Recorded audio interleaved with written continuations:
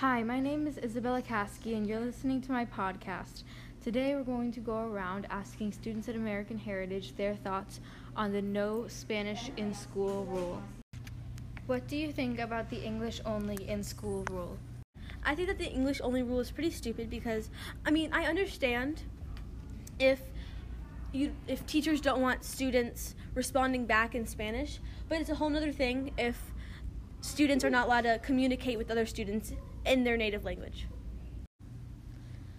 I think that the English only rule is unnecessary because people from other countries, that's like their native language, and they come to America speaking that language that is their natural language, and some people might not know how to speak English very well, so yeah.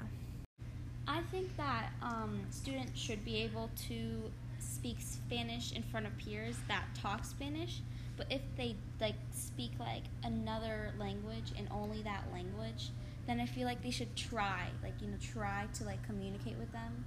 But if they can't, it's okay because not everybody's perfect. Yes, because we can talk bad about other people and they won't know. I think that was actually a rule.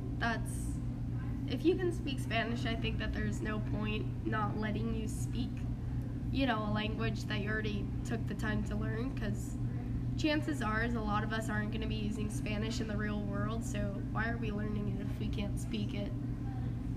If you don't let kids speak their own language in school, and you're forcing them to speak American, racist.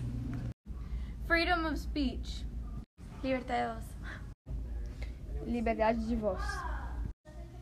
I believe that students should be able to speak any language they desire.